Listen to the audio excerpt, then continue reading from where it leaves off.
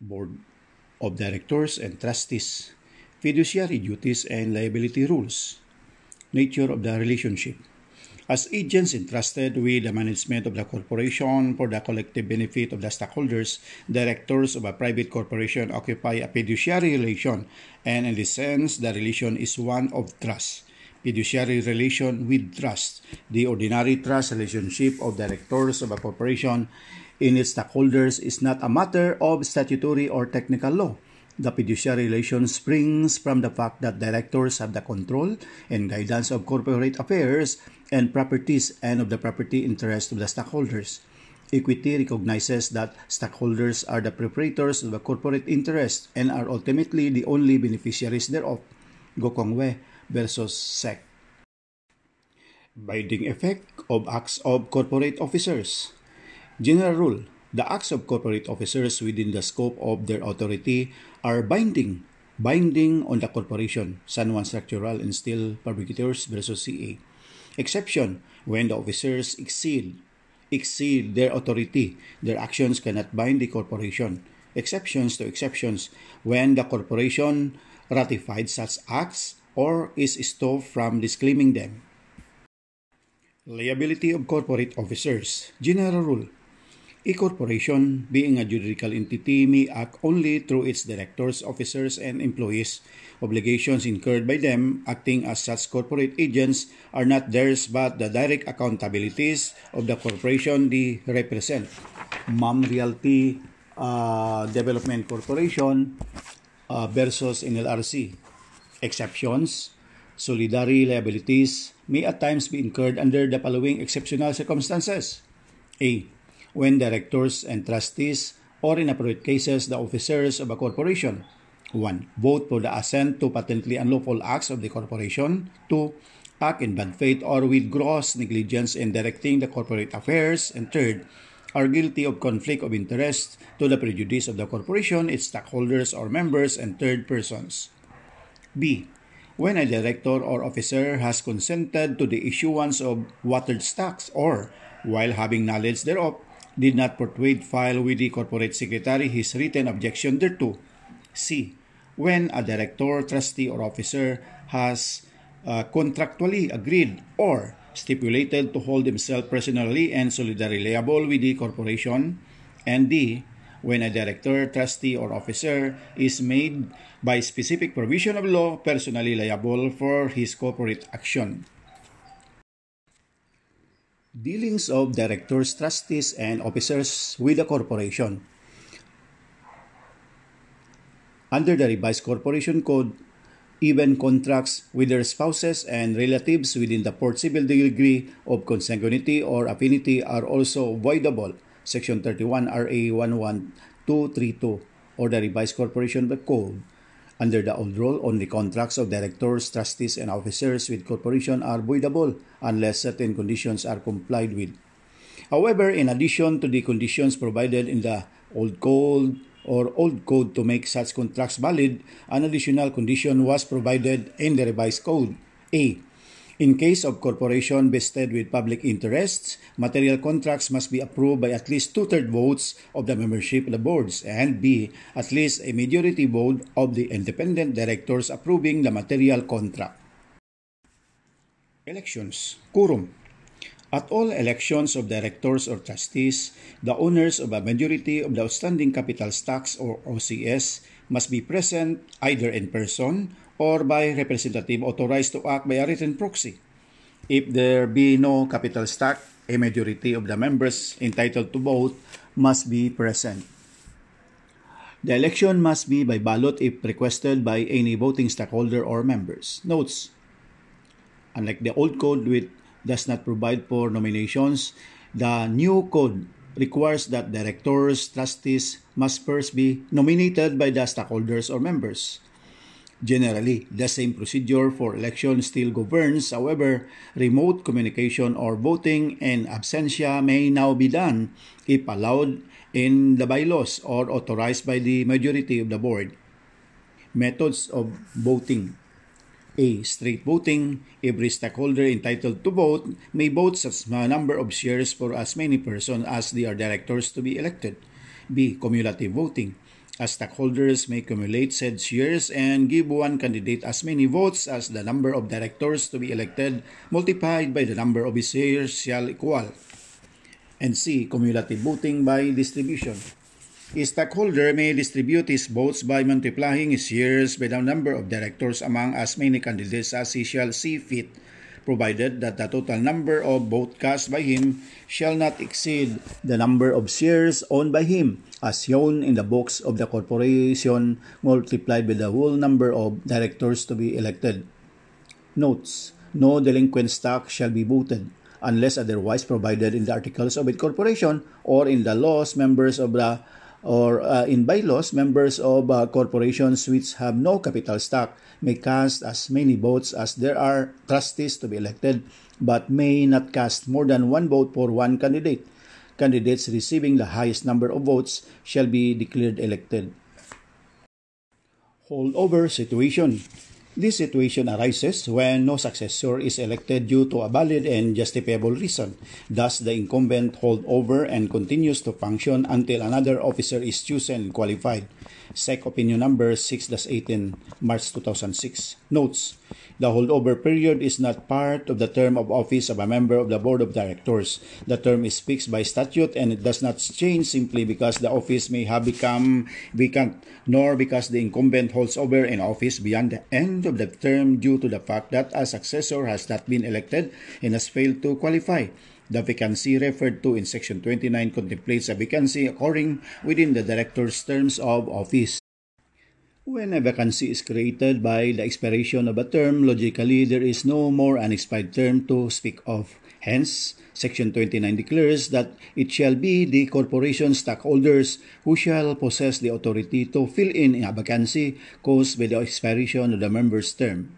Valle Verde Country Club Incorporated versus Africa.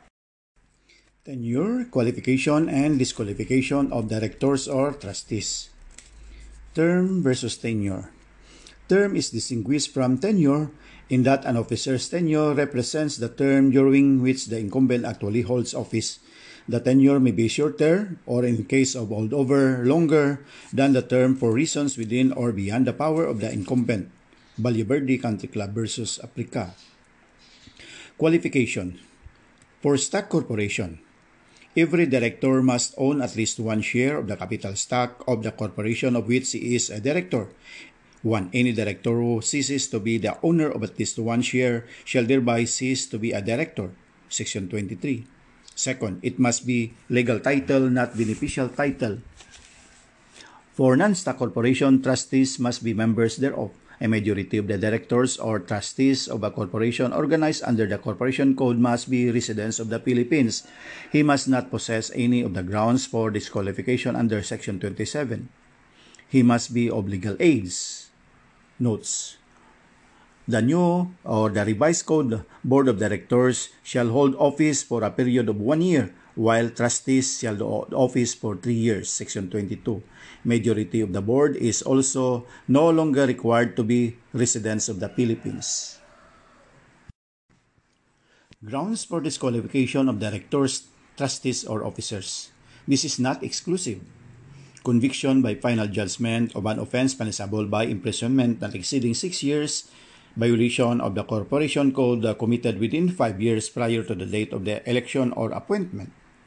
Those who have been found within the 5-year period to have violated the Securities and Regulation Codes, and those made administratively liable for offense involving fraudulent acts, those found by the foreign court to have violated or engaged in similar misconduct, such other disqualification or disqualification that the SEC and the Philippine Competition Commission may prescribe. The bylaws may validly provide that a stockholder is ineligible to be director if he is also a director of a corporation whose business is in competition with that of the other corporation. Gokongwei Jr. versus SEC. Meetings. There are 3 kinds of meetings: annual, regular, and special. Annual, the date is specified in the bylaws. The regular meeting is conducted monthly unless otherwise specified in the bylaws. And the special meeting is upon the call of the President or as provided in the bylaws. The notice of meeting is sent at least 2 days before the meeting of the Board of Directors, Section 52 of the Revised Corporation Code. As to quorum, the general rule, a majority of the member of directors or trustees as fixed in the Articles of Incorporation shall constitute a quorum for the transaction of corporate business, exception if the Articles of Incorporation or the bylaws provide for a greater majority.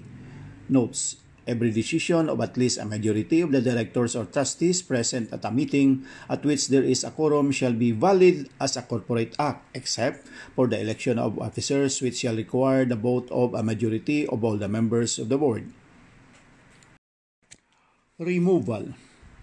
The requisites are, for stock corporation, the removal of any director a corporation from office must be a vote of the stockholders holding or representing at least 2/3 of the outstanding capital stocks. Or, for non-stock corporation, the removal of any trustee of a corporation must be by a vote of at least 2/3 of the members entitled to vote. Such removal shall take place either at a regular meeting of the corporation or at a special meeting called for the purpose. However, the removal must be after previous notice to stockholders or members of the corporation of the intention to propose such removal at a meeting, and removal may be with or without cause, provided that removal without cause may not be used to deprive minority stockholders or members of the right of representation to which they may be entitled under Section 24. Notes: stockholders' approval is necessary only for removal of board of the directors or members. For the removal of corporate officers or employee, the vote of the board of directors is sufficient. The removal of officers is a corporate act which can be done by the BOD, Tabang versus NLRC. The SEC now is empowered motu proprio or upon verified complaint and after the notice and hearing to order the removal of a disqualified director or trustee. The said removal is without prejudice to other sanction that the SEC may impose on the board or member who, despite knowledge of disqualification, failed to remove the director or trustee involved. Section 27. Doctrine of centralized management. As a general rule, the corporate powers of all corporations shall be exercised, all business conducted, and all property of such corporations controlled and held by the board of directors or trustees. Exceptions, unless otherwise provided in the Corporation Code, Section 23, such as in those instances where the Corporation Code requires stockholders' approval for certain specific acts. Great Asian Sales Center versus CA. Notes: the doctrine is not applicable in the following instances: delegation to the executive committee duly authorized in the bylaws, authorization pursuant to contracted manager, which may be an individual, a partnership, or another corporation. In case of closed corporation, the stockholders may themselves manage the business of the corporation rather than a board of director if the Articles of Incorporation so provide. Number and qualifications of incorporators. Incorporators are those persons who originally form a corporation and are the first stockholders thereof. Qualifications are: 1 must be a natural person, he must be of legal age, no minimum number is required, and majority of them need not be Philippine residents. Under the revised code, any person, partnership, association, or corporation, singly or jointly with others, not exceeding 15, may now be incorporators. Any single natural person is now allowed to form a corporation by himself, known as a one-person corporation. For stock corporation, each of the incorporators must own or be a subscriber to at least 1 share of the capital stock of the corporation. Capital stocks and subscription requirements. Under the revised code, no such minimum capital requirements are provided, subject to, however, to contrary provisions stated in special law.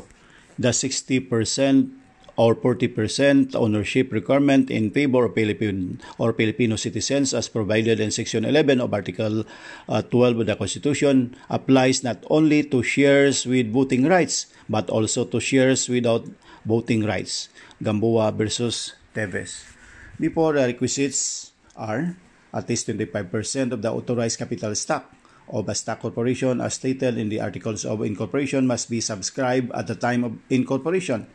At least 25% of the total subscription must be paid upon subscription, and the articles of incorporation must be accompanied by a sworn statement of the treasurer or the treasurer's affidavit certifying under oath compliance with the said requisites, and the paid-up capital is not less than 5,000.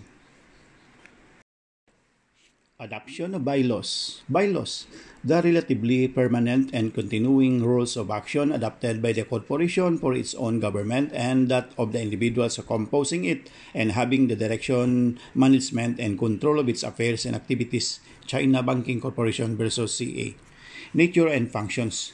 Bylaw signifies the rules and regulations or private laws enacted by the corporation to regulate, govern, and control its own actions, affairs, and concerns in its stockholders or members and directors and officers with relation thereto and among themselves in their relation to it. Requisites of valid bylaws. A. Procedure. If adopted prior to the incorporation, the bylaws shall be approved and signed by all the incorporators and submitted to the SEC together with the articles of incorporation. Second, if adopted after incorporation, the corporation must within 1 month after receipt of notice of the issuance of certificate of incorporation adopt a code of bylaws for its government not inconsistent with the corporation code. A. For stock corporation, the adoption must be supported by the affirmative vote of the stockholders representing at least a majority of the outstanding capital stocks. For non-stock corporation, at least a majority of the members. B. The bylaws shall be signed by the stockholders or members voting for them. C. A copy duly certified to by a majority of the directors or trustees, counsel signed by the secretary of the corporation, shall be filed with the SEC, which shall be attached to the original articles of incorporation. Notes: failure to submit the bylaws within 1 month from incorporation does not automatically dissolve the corporation. Such is remedy or such is merely a ground for suspension or revocation of its charter after proper notice and hearing. The bylaws shall be kept in the principal office of the corporation subject to the inspection of the stockholders or members during office hours. Under the revised corporation code, the corporation has now more time to adopt its bylaws since the 1 month prior or the 1 month period to adopt the bylaws after incorporation has been deleted. The incorporation may still adopt its bylaws prior to incorporation following the same rules as provided in the old code. Limitations. They must be reasonable and calculated to carry on effect the objects of the corporation and are not contradictory to the general policy of the laws of the land. They must always be strictly subordinate to the Constitution and the general laws of the land. They must not infringe the policy of the state nor be hostile to public welfare. They must not disturb vested rights or impair the obligation of a contract, take away or abridge the substantial rights of a stockholder or member, affect rights of property, or create obligations unknown to the law. They must be within the charter limits. They must not be in conflict with the provisions of the corporation law. Plischer versus Boteca Nolasco. Notes: the validity of the bylaws of a corporation is purely a question of law. However, this rule is subject to the limitations that where the reasonableness of a bylaw is mere matter of judgment, and one upon which reasonable minds must necessarily differ, a court would not be warranted in substituting its judgment instead of the judgment of those who are authorized to make bylaws and who have exercised their authority. Gokongwei Jr. versus Sec. Bylaws are subordinate to the articles of incorporation as well as to the corporation code and related statutes. Loyola Grand Villas Homeowners versus CA. Bylaws binding effects. 1. As to corporation and its components, the bylaws are valid and binding not only on the corporation but also on its stockholders and members and those having direction, management, and control of its affairs. The directors or trustees and officers to be elected shall perform the duties enjoined on them by law and by laws of the corporation. Second, as to third persons, effects. General rule: third persons are not bound by the bylaws of a corporation since they are not privy thereto. Plischer versus Boteca Nolasco. Exception: when third persons have actual or constructive knowledge of the same. Amendment or revision or repeal. The bylaws may be amended or revised in either of the following.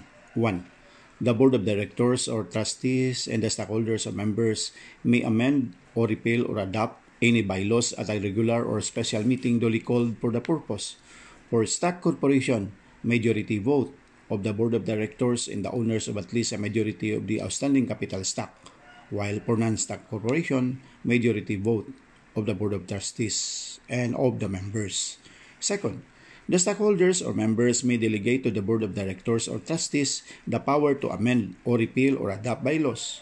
For stock corporations, the owners of 2/3 of the outstanding capital stocks, while for non-stock corporation, it's only 2/3 of the members. Revocation of the delegated power. Such delegated power shall be considered as revoked whenever stockholders owning or representing a majority of the outstanding capital stock or a majority of the members shall so vote at a regular or special meeting. Notes: the amended or new bylaws shall only be effective upon the issuance by the SEC of a certification that the same are not inconsistent with the Corporation Code.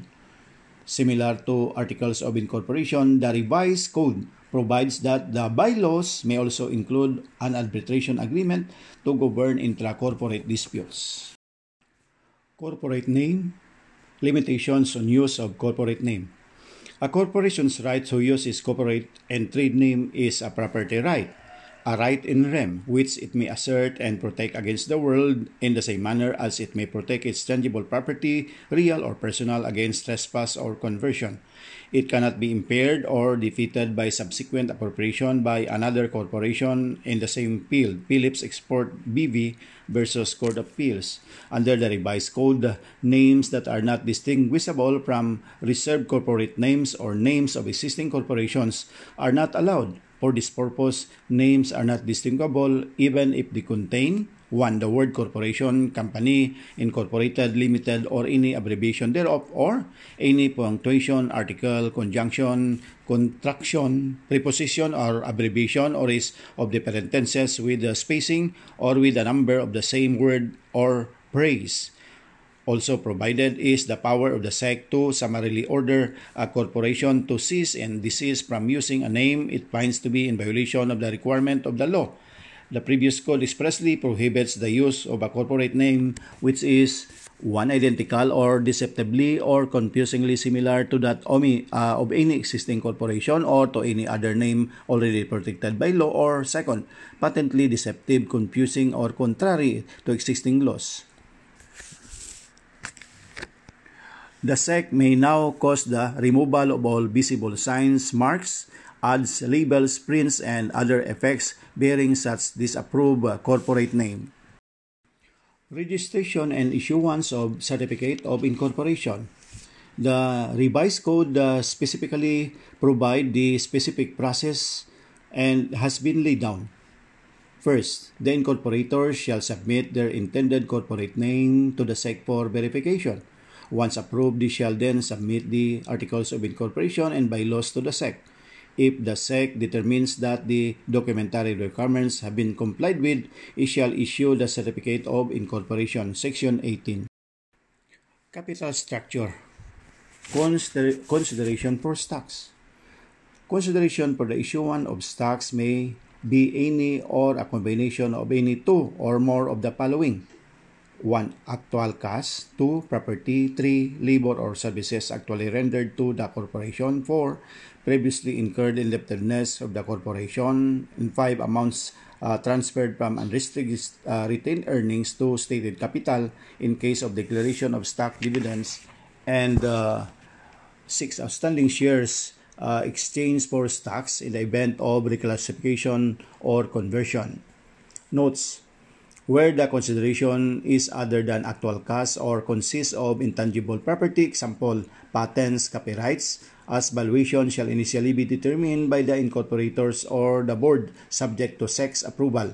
Shares of stock shall not be issued in exchange for promissory note or future service. Stock shall not be issued for a consideration less than the par or issued price thereof. The revised code included additional types of acceptable consideration, specifically A. Shares of stock in another corporation, and B. Other generally accepted forms of consideration. Section 61. Stock and Transfer Book. Its contents. All stocks in the name of the stockholders are alphabetically arranged, amount paid and unpaid, and all stocks and the date of payment of any installment, alienation, sale, or transfer of stocks, other entries as the bylaws may prescribe. Note: only the corporate secretary is duly authorized to make entries in the stock and transfer book. Hence, entries made by the chairman or president are invalid. Torrey Jr. versus CA. Payment of balance of subscription. Stockholders of a corporation are liable for the debts of the corporation up to the extent of their unpaid subscription.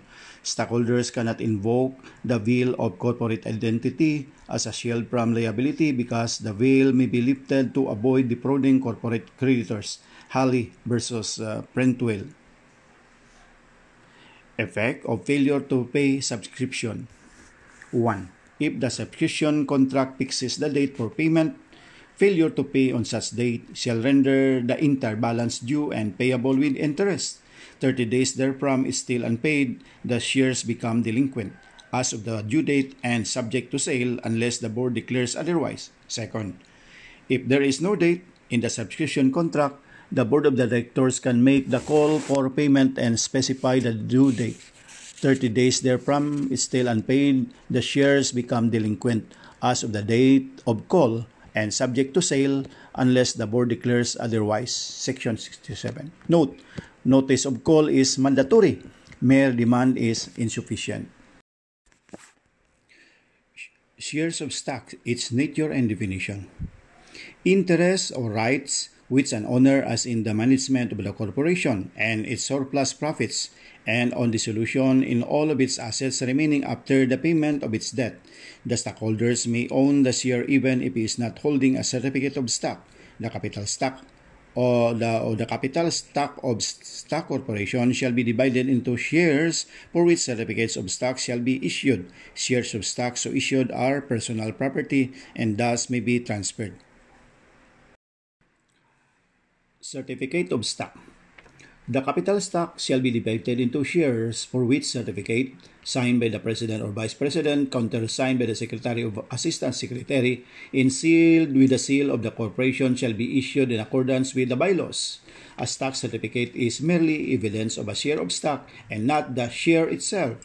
Lincoln Philippine Life Insurance versus Court of Appeals. The certificate of stock, once issued, is a continuing affirmation or representation that the stock described therein is valid and genuine, and the certificate of stock is at least a prima facie evidence that it was legally issued in the absence of evidence to the contrary. However, this presumption may be rebutted. Bitong versus CA. Note: under the revised code, the SEC may require corporations whose securities are traded in trading markets and which can reasonably demonstrate their ability to do so to issue their securities or shares of stock in uncertified or scriptless form in accordance with the rules provided by the SEC. Section 22. Uncertificated shares.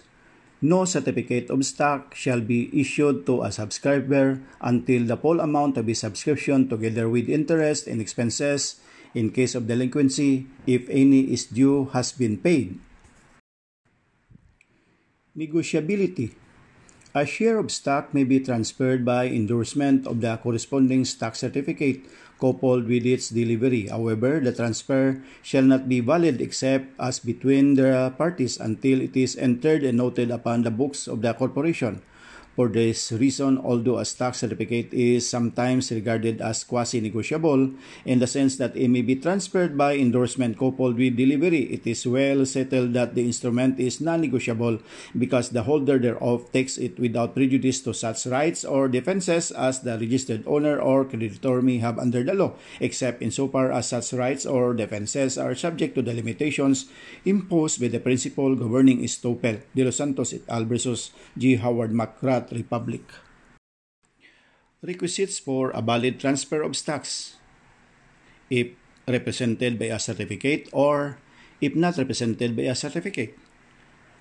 If represented by a certificate, 1. There must be a delivery of the stock certificate. 2. The certificate must be endorsed by the owner or his attorney-in-fact or other persons legally authorized to make the transfer. And 3. To be valid against third parties, the transfers must be recorded in the books of the corporation. Rural Bank of Lipa et al. Versus CA. Notes: the rule is that the delivery of the stock certificate duly endorsed by the owner is the operative act of transfer of shares from the lawful owner to the transferee. Thus, title may be vested in the transferee only by delivery of the duly endorsed certificate of stock. If not represented by a certificate, example, when no certificate of stock has yet been issued or where the same is not in the possession of the transferor, 1. The transfer must be by means of a deed of assignment and it must be duly recorded in the corporate books. Notes: an unrecorded transfer, though valid as between the parties, cannot be effective as against the corporation. The rights of his stockholder accrue only upon entry of his name in the books of the corporation. SEC OCG Opinion Number 7-6, 2007. The execution of the deed of assignment of shares of stock is equivalent to a lawful pledge of the shares of stock. Lopez versus CA. No share of stock against which the corporation holds any unpaid claim shall be transferable in the books of the corporation. Stockholders and members' proprietary rights. Right to dividends, right of appraisal, right to inspect, preempted right, right to vote, and right of first refusal. Stockholders and members. Proprietary rights. 1. Right to dividends. The board of directors of a stock corporation may declare dividends out of the unrestricted retained earnings, which shall be payable in cash, property, or stock to all stockholders on the basis of outstanding stock held by them. Limitations. Any cash dividends due on delinquent stock shall first be applied to the unpaid balance on the subscription plus costs and expenses. Stock dividends shall be withheld from the delinquent stockholder until his unpaid subscription is finally paid or fully paid. No stock dividend shall be issued without the approval of stockholders representing not less than 2/3 of the outstanding capital stock at a regular or special meeting duly called for the purpose. Right of appraisal. Valid exercise of appraisal right. Any stockholder of a corporation shall have the right to dissent and demand payment of the fair value of his shares. 1. In case any amendment to the Articles of Incorporation has the effect of changing or restricting the rights of any stockholder or class of shares or authorizing preference in any respect superior to those of outstanding shares of any class or extending or shortening the term of a corporate existence. Second, in case of sale, lease, exchange, transfer, mortgage, pledge, or other disposition of all or substantially all of the corporate property and assets as provided in the code. And third, in case of merger or consolidation. Notes: the valuation of the shares of a stockholder who exercises his appraisal rights is determined as of the day prior to the date on which the vote was taken, regardless of any depreciation or appreciation in the shares' fair market value. Under the revised code, the dissenting stockholders may now exercise their right of appraisal when the corporation undertakes to invest corporate funds for any purpose other than the primary purpose of the corporation. Right to inspect. The records of all business transactions and the minutes of any meeting shall be open to inspection by any director, trustee, stockholder, or member of the corporation at reasonable hours on business days, and he may demand in writing for a copy of excerpts from said records or minutes at his expense. Notes: the revised code does not allow a requesting party who is not a stockholder or member or is a competitor, director, officer, controlling stockholder, or otherwise represents the interest of a competitor to inspect or demand the reproduction of corporate records. Likewise, the new code provides that any stockholder who abuses the right to inspect corporate records shall be penalized under Section 158 of the said code. which governs administrative sanctions for violations of the Corporation Code. If the corporation denies or does not act on a demand for inspection and or reproduction of corporate records, the aggrieved party may report the denial or inaction to the SEC. We shall conduct a summary investigation within 5 days from receipt of such report, and B, issue an order directing the inspection or reproduction of the requested records. Preemptive right. It is the preferential right of shareholders to subscribe to all issues or disposition of shares of any class in proportion to their present shareholdings. Preemptive right is not available when 1. Shares to be issued are intended to comply with laws requiring stock offering or minimum stock ownership by the public. Second, share issued in good faith in exchange for property needed for corporate purposes. And third, shares issued in payment of previously contractual debts. And fourth, in case the right is denied in the Articles of Incorporation. Right of first refusal. It is a right that gives shareholders the preferential right to buy or to refuse the selling parties or co-shareholders' share. The right of first refusal is meant to protect the original or remaining shareholder or shareholders from the entry of third persons who are not acceptable to it as co-shareholder or shareholders. The right of first refusal thus ensures that the parties are given control over who may become a new shareholder in substitution of or in addition to the original shareholders. GG Summit Holdings versus CA. Right to vote. Proxy. Stockholders and members may vote in person or by proxy in all meetings of stockholders or members. Requisites. Proxies shall be 1. In writing, 2. Signed by the stockholder or member, 3. Filed before the scheduled meeting with the corporate secretary. As to validity, unless otherwise provided in the proxy, it shall be valid only for the meeting for which it is intended. No proxy shall be valid and effective for a period longer than 5 years at any one time.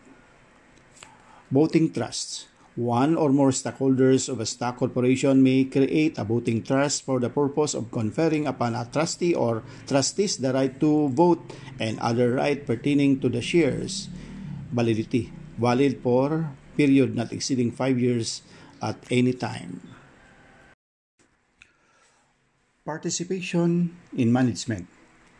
The revised code now specifically provides that stockholders and members may vote in person through proxy or when so authorized in the bylaws or by a majority of the board through remote communication or in absentia, subject to the rules to be issued by the SEC and the corporation.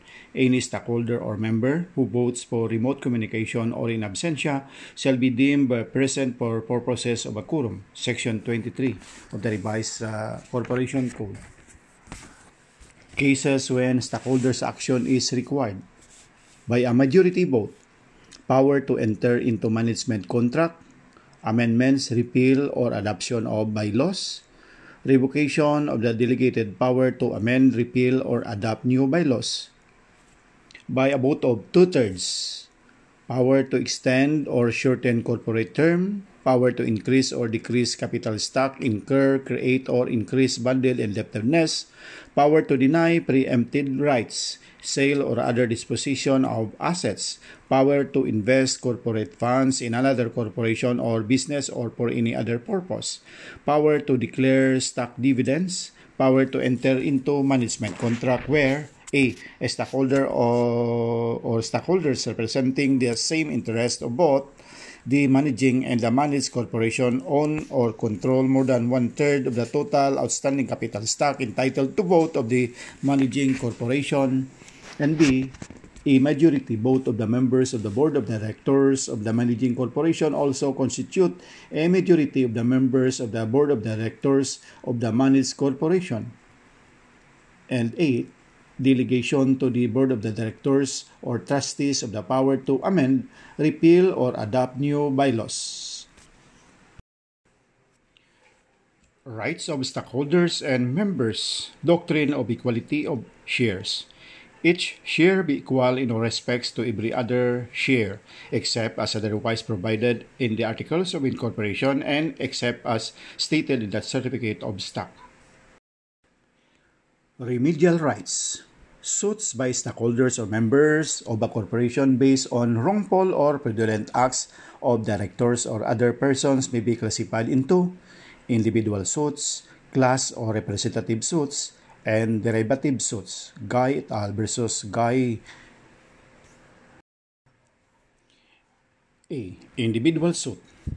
Individual suits are filed when the cause of action belongs to the individual stockholder personally and not to the stockholders as a group or to the corporation. Example is denial of right to inspection and denial of dividends to a stockholder. Villamor Jr. versus Umale.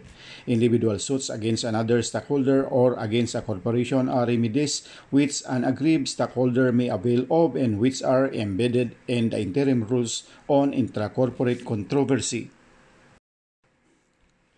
Representative suit.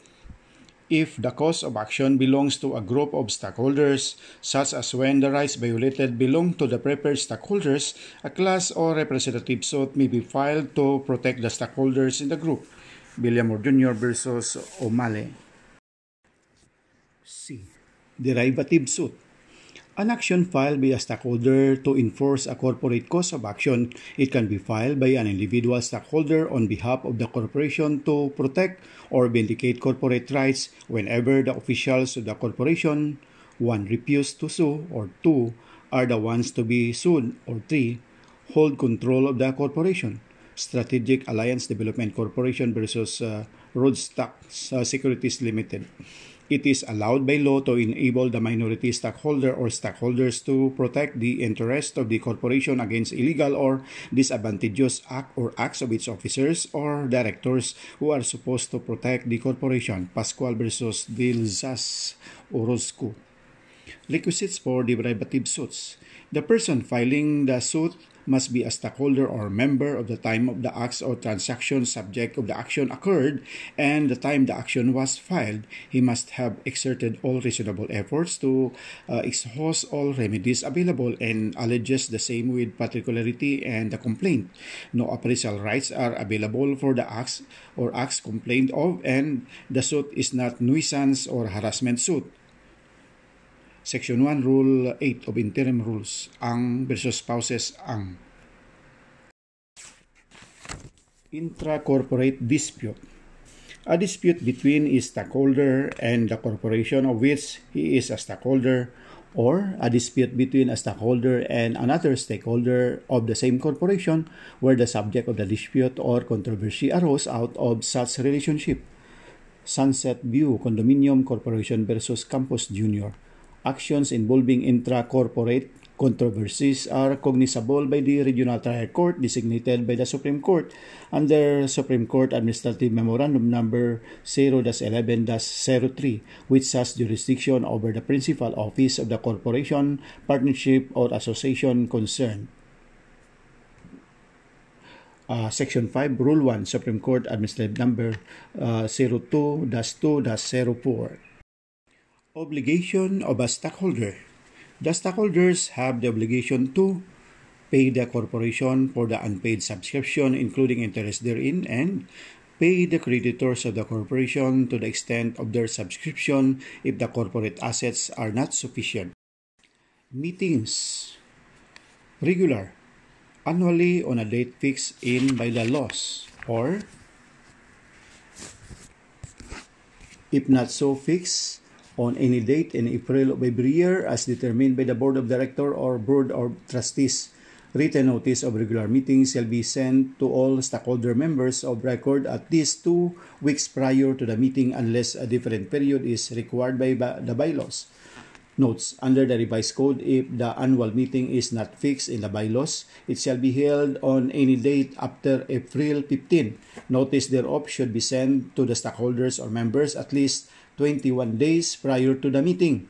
If the regular meeting is postponed, written notice of the postponement and the reason thereof should be sent to the stockholder or members at least 2 weeks prior to the date of the meeting unless the bylaws or the law requires a different period. Section 49.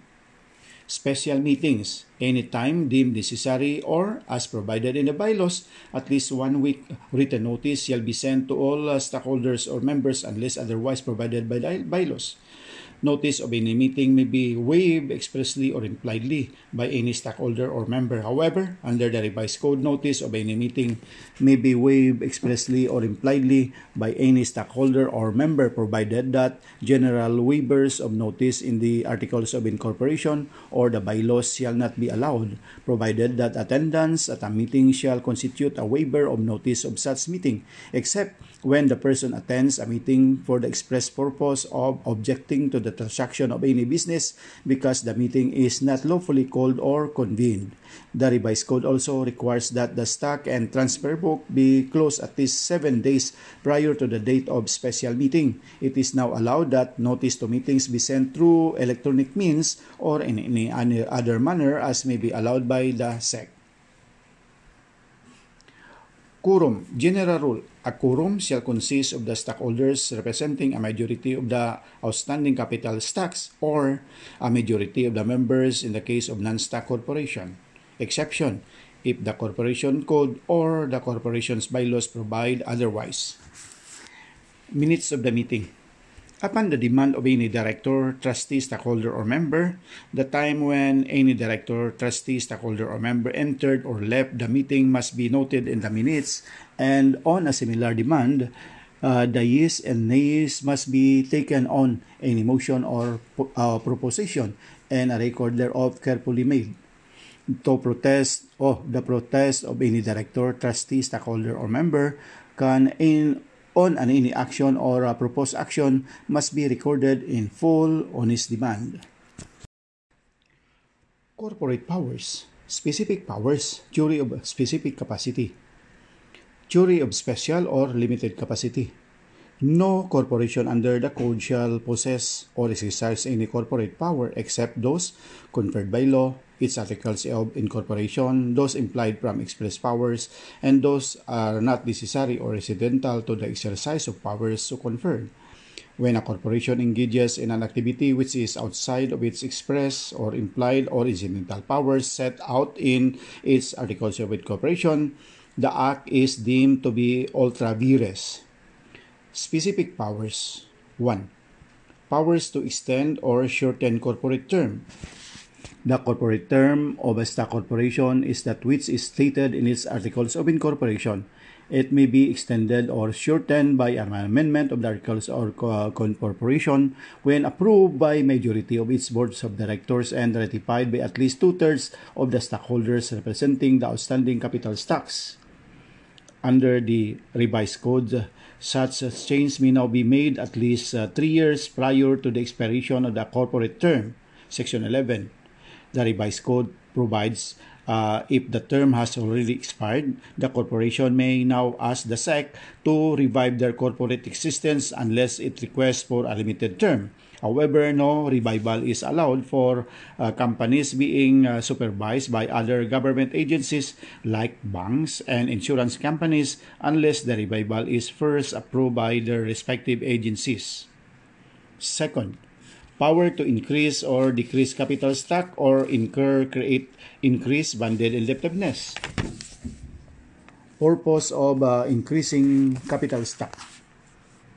To generate more working capital, to have more shares with which to pay for the acquisition of more assets like the acquisition of a company car, stocks, house, machinery, or business, and to have extra shares with which to cover or meet the requirement for declaration of stock dividends. The revised code now allows for the notice to be sent by electronic means as may be recognized in the bylaws and the SEC rules and regulations on electronic data messages. In addition, any application to change the capital stock shall now be filed with the SEC with 6 months from approval of the board and its stockholders. Power to deny preemptive rights. Power to sell or dispose of corporate assets. Power to acquire own shares. A stock corporation can acquire its own share if it is for a legitimate and proper corporate purpose and that the unrestricted retained earnings to purchase the same and its capital is not thereby impaired. Power to invest corporate funds in another corporation or business. 7. Power to declare dividends. Dividends on shares of stock, whether cash dividend or stock dividend, can be validly declared only out of unrestricted retained earnings. Capital cannot be distributed in the form of redemption of stock, violating the trust fund doctrine. Commissioner of Internal Revenue versus CA and A. Soriano Corporation. Stock corporations are prohibited from retaining surplus profits in excess of 100% of their paid-in capital. When a corporation is organized as a stock corporation and its articles of incorporation or bylaws are silent, the corporation is deemed to have the power to declare dividends under Section 43 and 8, power to enter into management contract. Specific power: 1. Power to extend or shorten corporate term. 2. Power to increase or decrease capital stock or incur, create, increase banded indebtedness. 3. Power to deny preempted rights. 4. Power to sell or dispose of corporate assets. 5. Power to acquire own shares. 6. Power to invest corporate funds in another corporation or business. 7. Power to declare dividends. And 8. Power to enter into management contract. Ultra vires doctrine. When a contract is not on its face necessarily beyond the scope of the power of the corporation by which it was made, it will, in the absence of proof to the contrary, be presumed to be valid. Corporations are presumed to contract within their powers. Carlos versus Mindanao Sugar Company. The defense of ultra vires cannot be set up or availed of in completed transaction. Pero Bana et al. Versus the Dilarama Steamship Company. Applicability of ultra vires doctrine. The doctrine of ultra vires, when involved for or against a corporation, should not be allowed to prevail where it would defeat the ends of justice or work for a legal wrong. Consequence of ultra vires acts. If executed contract, courts will not set aside or interfere with such contracts. If executory, the contract is void and cannot be enforced even at the suit of other party or of either party. If partly executed and partly executory, the principle of unjust enrichment shall apply. Exercise of corporate power. Corporate powers are to be exercised, all business conducted, and all property of corporations controlled and held by the board of directors. When the act of the board is within corporate powers but it done without the concurrence of the shareholders, and when such approval is required by law, such act is void. Rural Bank versus OCPF MIA. Trust Fund Doctrine. Trust Fund Doctrine means that the capital stock, property, and other assets of the corporation are regarded as equity in trust for the payment of the corporate creditors. Once capital, it is always capital. The subscribed capital stock of the corporation is a trust fund for the payment of debts of the corporation, which the creditors have the right to look up to satisfy their credits. The creditors can use it to reduce the debts unless it has passed into the hands of a bona fide purchaser without notice. The doctrine was intended for the protection of corporate creditors. CIR versus CA. Notes.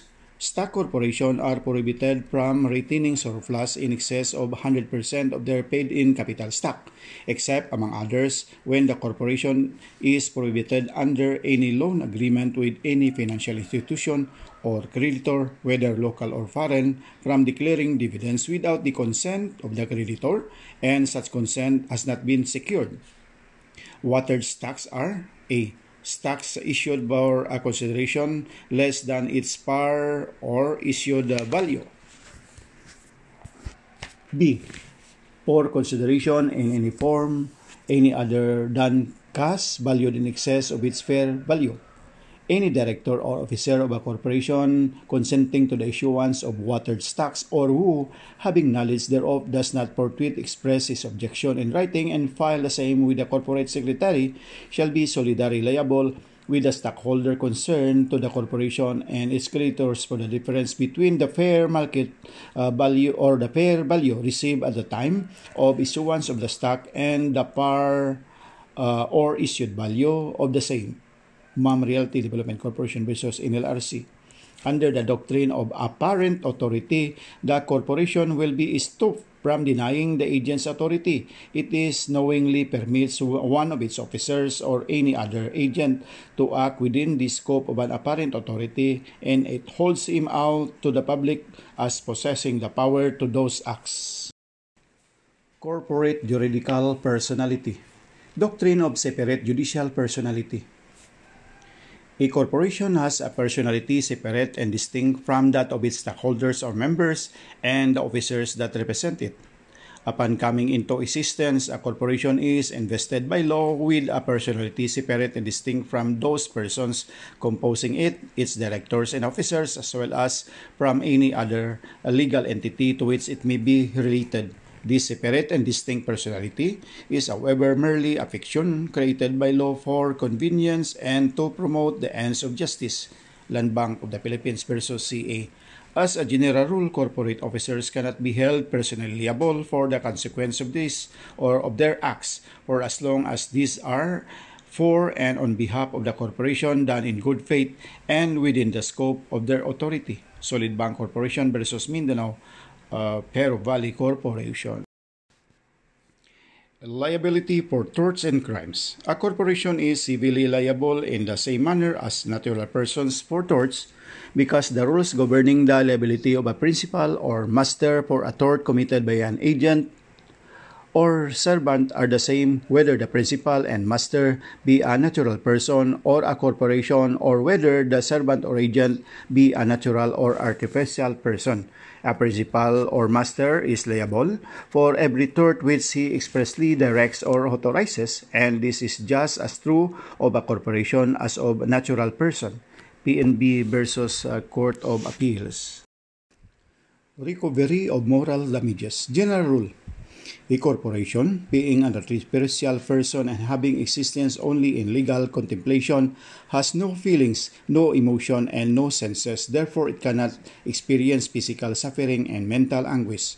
Mental suffering can be experienced only by one having a nervous system, and it flows from real ills, sorrows, and griefs of life, all of which cannot be suffered by respondent bank as an artificial person. National Power Corporation versus Phillips Brothers Oceans Incorporated. Exceptions. Article 2219 of the Civil Code expressly authorizes the recovery of moral damages in cases of libel, slander, or any other form of defamation. This provision does not qualify whether the plaintiff is a natural or juridical person. Therefore, a juridical person such as a corporation can validly complain for libel or libel for any other form of defamation and claim for moral damages. Pilipinas Broadcasting Network versus AMB-CBC-CM et al. Doctrine of piercing the corporate veil. A corporation has a separate personality, distinct from its stockholders and members. However, the court will not hesitate to disregard the corporate veil when it is misused or when necessary in the interest of justice. The concept of corporate entity was not meant to promote unfair objectives. Pantranco Employees Association versus NLRC. The corporate mask may be removed or the corporate veil fears when the corporation is just an alter ego of a person or of another corporation. For reasons of public policy and in the interest of justice, the corporate veil will be justifiably impaled only when it becomes a shield for fraud, illegality, or iniquity committed against third persons. Saruna versus NLRC. Instances when the doctrine of piercing of the veil of corporate entity will apply to defeat public convenience, to justify wrong, protect fraud, or defend crime, as a shield to confuse the legitimate issues where a corporation is the mere alter ego or business conduit of a person, where the corporation is so organized and controlled and its affairs are so conducted as to make it merely an instrumentality, agency, conduit, or adjunct of another corporation. O'Malley versus CA. Grounds for application of doctrine of piercing the corporate veil. It is manifestly impossible to catalog the infinite variations of fact that can arise, but there are certain common circumstances which are important and which is present in the proper combination are controlling. These are as follows. 1. The parent corporation owns all or substantially all of the capital stock of the subsidiary. The parent and subsidiary corporation have common directors or officers. The parent corporation finances the subsidiary. The parent corporation subscribes to all the capital stock of the subsidiary or otherwise causes its incorporation. The subsidiary has grossly inadequate capital. The parent corporation pays the salaries and other expenses or losses of the subsidiary. The subsidiary has substantially no business except with the parent corporation or to assets except those conveyed to or by the parent corporation. 8. In the papers of the parent corporation or in the statement of its officers, the subsidiary is described as a department or division of the parent corporation, or its business or financial responsibility is referred to as the parent corporation's own. 9. The parent corporation uses the property of the subsidiary as its own. 10. The directors or executives of the subsidiary do not act independently in the interest of the subsidiary, but take their orders from the parent corporation. And 11. The formal legal requirements of the subsidiary are not observed. Attributes of a corporation. Inherent attributes of a corporation. An artificial being created by operation of law with right of succession, having only such powers and properties expressly authorized by law or incident to its existence. Note: the Congress shall not, except by general law, provide for the formation, organization, or regularization of a private corporation. Corporation by estoppel. A group of persons who assumes to act as a corporation knowing it to be without authority to do so and enters into a transaction with a third person on the strength of such appearance. Such persons cannot be permitted to deny its existence in an action involving said transaction. Dissolution and liquidation. Dissolution: the extinguishment of the franchise of a corporation and the termination of its corporate existence. Modes of dissolution. Voluntary dissolution. When no creditors are affected, meeting must be held on the call of the directors or trustees, published for 3 consecutive weeks in a newspaper published in the place where the principal office of said corporation is located, and if no newspaper is published in such place, then in a newspaper of general circulation in the Philippines. Resolution must be approved by majority vote of the board and majority vote of the stockholder members to approve the dissolution. Copy of the resolution is then certified by the majority of the board of directors or trustees and countersigned by the secretary of the corporation. Petition for dissolution together with the signed and countersigned copy of the resolution is then filed with SEC. There must be a verified request for dissolution to be filed with the SEC providing the details of the dissolution. Banks, pre-need, insurance, and trust companies and other similar financial intermediaries require favorable recommendation of the appropriate government agency prior to filing of their application. B. When creditors are affected, meeting of stockholders or members for the purpose of dissolution. Affirmative vote of majority of the board is required to sign. Petition filed with SEC signed by majority of the board having management of corporate affairs and verified by the president or secretary or director. Order setting a date of filing objections not less than 30 nor more than 60 days after entry of the order. Publication of the order in a newspaper once a week for 3 weeks and posting in 3 public places in the town or city where principal corporate office is located for 3 weeks. Hearing of the petition and judgment of SEC. The revised code likewise provides that dissolution shall take effect upon issuance of the certificate of dissolution by the SEC, Section 135. Dissolution by shortening the corporate term. The revised code specifically provides that in case of expiration of corporate term, dissolution now takes effect on the day following the last day of the corporate term, as stated in the Articles of Incorporation, without need to for further issuance by the SEC of a certificate of dissolution, Section 136. However, for amendment of the Articles of Incorporation, it must be approved by the majority vote of the Board of Directors or Trustees and must be ratified by two-thirds votes of the stockholders or at a meeting by the stockholders representing at least two-thirds of the outstanding capital stock, the same with the members in case of non-stocks. Copy of the proposed amendment of the Articles of Incorporation shall be submitted to the SEC. Approval of SEC of the amended Articles of Incorporation. As an additional requirement, the SEC requires the submission of audited financial statement not later than 60 days before the application for shortening the corporate term. Involuntary dissolution. The revised code authorizes the SEC to motu proprio order the dissolution of a corporation based on the following grounds. 1. Non-use of corporate charter. 2. Continuous in operation. 3. Upon receipt of a lawful order of a court dissolving the corporation. 4. Upon finding by final judgment that the corporation was incorporated through fraud. 5. Upon finding by final judgment that the corporation was created to commit, conceal, or aid securities violations, smuggling, tax evasions, money laundering, graft and corrupt practices, or that is committed or aided in the commission of such acts, or 6. Repeatedly and knowingly tolerated the commission of such acts and other fraudulent or illegal acts of directors, trustees, officers, or employees. Under the revised code, the corporation may be placed by the SEC under delinquent status for its continuous inactivity for at least 5 years after notice and hearing for a period of 2 years to allow it to resume operations.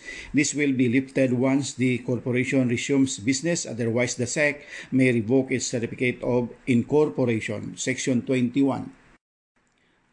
Grounds: fraud or misrepresentation as to the paid-up capital of the corporation, misrepresentation ultra vires mala prohibita, whereto numerous infractions were committed which are persistent despite SEC warnings, continuous inactivity of the corporation, refusal to adopt or approve bylaws, PD 902.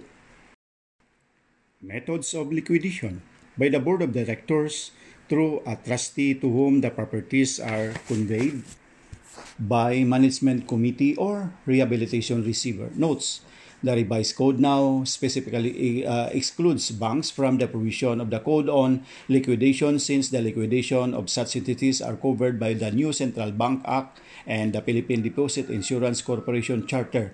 The revised code also clarifies when the 3-year winding up period begins, which is after the effectivity date of liquidation. Section 139. Nationality of corporations. The control tests. There are 2 acknowledged tests in determining the nationality of a corporation: the control test and godfather or grandfather rule. There are control tests. The first part of paragraph 7 DOJ opinion number 20 stating, shares belonging to corporation or partnership at least 60% of the capital of which is owned by Filipino citizens shall be considered as of Philippine nationality, pertains to the control test or the liberal rule. Nara Nickel Mining and Development Corporation versus Redmond Consolidated Mines Corporation. Requirements: 1. Complete dominion not only of finances but of policy and business practice in respect to the question transaction, such that the corporate entity as to these transactions had the time no separate mind, will, or existence of its own. 2. Such control must have been used by the defendant to commit fraud or wrong, to perpetuate the violation of a statutory or other positive legal duty, or dishonest or unjust act in contravention of plaintiff's legal right. And 3, the control and breach of duty must approximately cause the injury or unjust loss complained. Bilarde versus Lopez Incorporated. 2. Grandfather rule. The second paragraph of the DOJ opinion, which provides If the percentage of the Filipino ownership in the corporation or partnership is less than 60%, only the number of shares corresponding to such percentage shall be counted as Philippine nationality, pertains to the stricter, more stringent grandfather rule. Notes: the control test is still the prevailing mode of determining whether or not the corporation is a Filipino corporation. When in the mind of the court there is doubt based on the attendant facts and the circumstances of the case, in the 60-40 Filipino equity ownership in the corporation, then it may apply the grandfather rule. Place of incorporation test. General rule: the corporation is a national of the country under whose laws it is organized or incorporated. Exception: corporation organized or incorporated abroad and registered as doing business in the Philippines, of which 100% of the outstanding capital stock and entitled to vote is wholly owned by Filipinos, may be considered a Philippine national. Foreign Investment Act of 1991. Classes of corporations. As to whether their membership is represented by share of stocks or not. Stock corporation: one which has capital stock divided into shares and is authorized to distribute to the holder of such share dividends or allotments or the surplus profits on the basis of the shares held. Non-stock corporation does not issue shares and is created for public good and welfare. No part of the income is distributable or as dividends to its members, trustees, or officers. B. As to the number of persons who compose them. Corporation aggregate consists of more than one member or incorporator must be formed by not less than 5%. Corporation sole. Religious corporation which consists of one member, incorporation or only and his successor. C. As to whether they are for religious purpose or not. Ecclesiastical, organized for religious purposes, or lay for purposes other than religion. As to whether they are for charitable purpose or not. Eleemosynary, for charitable purpose, civil, for business or profit. As to state or country under by whose laws they have been created. Domestic, incorporated under the laws of the Philippines, and foreign corporation formed, organized, or existing under any laws other than those of the Philippines and whose laws allow Filipino citizens and corporations to do business in its own country or state. As to their legal right to corporate existence, we have the de jure, existing both in fact and law, and de facto, existing in fact only. As to whether they are open to the public or not, we have closed corporation, limited to selected person or members of the family only, and open corporation, open to any person who may wish to become a stockholder or member thereof. As to whether they are corporations in true sense or only in limited sense, we have true corporation, one which exists by statutory authority, and quasi-corporation exists without formal legislative grant. Corporation by or I. Corporation by prescription. J. Corporation by estoppel. And de facto corporation versus corporation by estoppel. De facto corporation, one which actually exists for all practical purposes as a corporation but which has no legal right to corporate existence as against the state, while corporation by estoppel exists when persons assume to act as a corporation knowing that it has no authority to do so. In this case, these persons will be liable as general partners for all debts, liabilities, and damages incurred or arising as a result of their actions. As to whether they are for public or private purpose, public corporation formed or organized for the government or a portion of the state, and private corporation formed for some private purpose, benefit, or end. One-person corporation or OPC. A new type of corporation introduced under the revised Corporation Code, created with only one or single stockholder who must be a natural person, estate, or trust. Such person will be the sole director and president of the one-person corporation, except banks and quasi-banks, pre-need trusts, insurance, public and publicly listed companies, and non-chartered dioceses being vested with public interest cannot incorporate as one-person corporation, and a natural person licensed to exercise a profession cannot create an OPC for purposes of exercising his profession. One-person corporation may be converted into an ordinary stock corporation and vice versa. Section 116. Other corporations, foreign corporations. Corporation formed, organized, or existing under any law other than those of the Philippines and whose laws allow Filipino citizens and corporation to do business in its own country or state. The 60% or 60-40 rule. Since the corporation is only required to be at least 60% owned by Filipino citizens, foreigners can be members of the board of directors in proportion to their equity, which cannot exceed 40%. Section 1 PD 715 amending CA Section 2-A of CA number 108, the Anti-Dummy Law.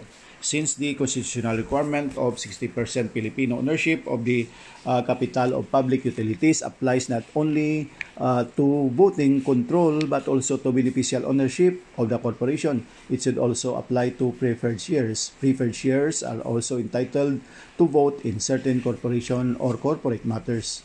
Gamboa versus Tives. Notes. In addition to the previous requirements for a license, the revised code requires that a certificate under oath by the authorized official or officials of the jurisdiction of the parent corporation be attached to the application for license. Section 142. A foreign company may sue in the Philippines even without license to do business in the Philippines, since the mere act of exporting from one's own country without doing any specific commercial act within the territory of the importing country cannot be deemed as a doing business in the importing country. B. Van Sweden Brothers Limited versus GTBL Manufacturing Industries. Closed corporation. A closed corporation is one whose articles of incorporation provide that all the corporation's issued stock, exclusive of treasury shares, shall be held of record by not more than a specified number of persons, not exceeding 20. All the issued stock shall be subject to one or more specified restrictions on transfer permitted by Title 12 of the Corporation Code, and the corporation shall not list any or list in any stock, exchange, or make any public offering of any of its stock of any class. Notes. Notwithstanding the foregoing, a corporation shall not be deemed a closed corporation when at least two-thirds of its voting stock or voting rights is owned or controlled by another corporation which is not a closed corporation. Corporation which may not be incorporated as a closed corporation. Mining or oil companies, stock exchanges, banks, insurance companies, public utilities, educational institutions, and corporations declared to be vested with public interests. Non-stock corporation. A non-stock corporation is one where no part of its income is distributable as dividends to its member, trustees, or officers subject to the provisions on dissolution. Purpose. Non-stock corporation may be formed or organized for charitable, religious, educational, professional, cultural, fraternal, literary, scientific, social, civic service, or similar purposes like trade, industry, agricultural, and like chambers or any combination thereof, subject to the special provisions of this title governing particular classes of non-stock corporation. Any profits which it may obtain as an incident to its operation shall, whenever necessary or proper, be used for the furtherance of the purpose or purposes for which it was organized, subject to the provision of Title 11. Applicability of the provisions on stock corporation. The provisions governing stock corporation, when pertinent, shall be applicable to non-stock corporations except as may be covered by specific provisions of Title 11. Incorporation and organization. Articles of incorporation. Definition. The basic contract document in corporate law, which is the charter of the corporation. Nature and functions. It defines the charter of the corporation and the contractual relationship between the state and the corporation, the state and the stockholders, and between the corporation and the stockholders. Its contents are thus binding not only on the corporation but also on its shareholders. Lanusa versus CA. Contents of Articles of Incorporation.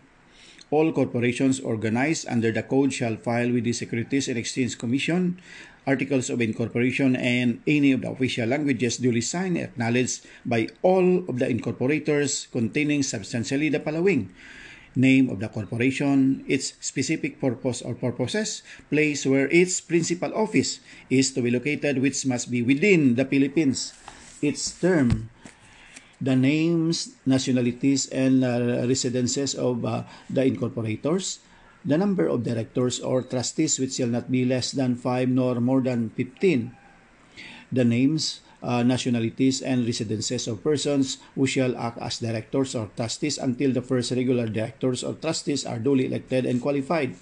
If it be a stock corporation, the amount of its authorized capital stock and lawful money of the Philippines, the number of shares into which it is divided. A. In case the share are par value shares, the par value of its the names, nationalities, and residences of the original subscribers and the amount subscribed and paid by its on his subscription. B. If some or all of the shares are without par value, such facts must be stated. If it be a non-stock corporation, the amount of its capital, the names, nationalities, and residences of the contributors, and the amount contributed by its, and such other matters as are not inconsistent with law, which the incorporators may deem necessary and convenient. Notes: under the revised Corporation Code, the Articles of Incorporation may now include an arbitration agreement to govern intra-corporate disputes and relations. The Articles of Incorporation and applications for amendments thereto may be filed with the SEC in the form of an electronic document in accordance with the SEC rules on electronic filing. Where a corporation has more than one stated purpose, the Articles of Incorporation shall state which the primary purpose is and which are the secondary purpose or purposes. A non-stock corporation may not include a purpose which would change or contradict its nature as such. Amendment. For stock corporation, any provision or matter stated in the Articles of Incorporation may be amended by A. Majority vote of the Board of Directors, and B. The vote or written assent of the stockholders representing at least 2/3 of the outstanding capital stock without prejudice to the appraisal right of dissenting stockholders. For non-stock corporation, by a majority vote of the Board of Trustees and the vote or written assent of at least 2/3 of the members. Notes: the revised code now allows any application for amendments in the Articles of Incorporation be in an electronic document. When effective, the amendments shall take effect upon approval by the SEC or from the date of filing with the SEC, if not acted upon within 6 months from the date of filing for a cause not attributable to the corporation.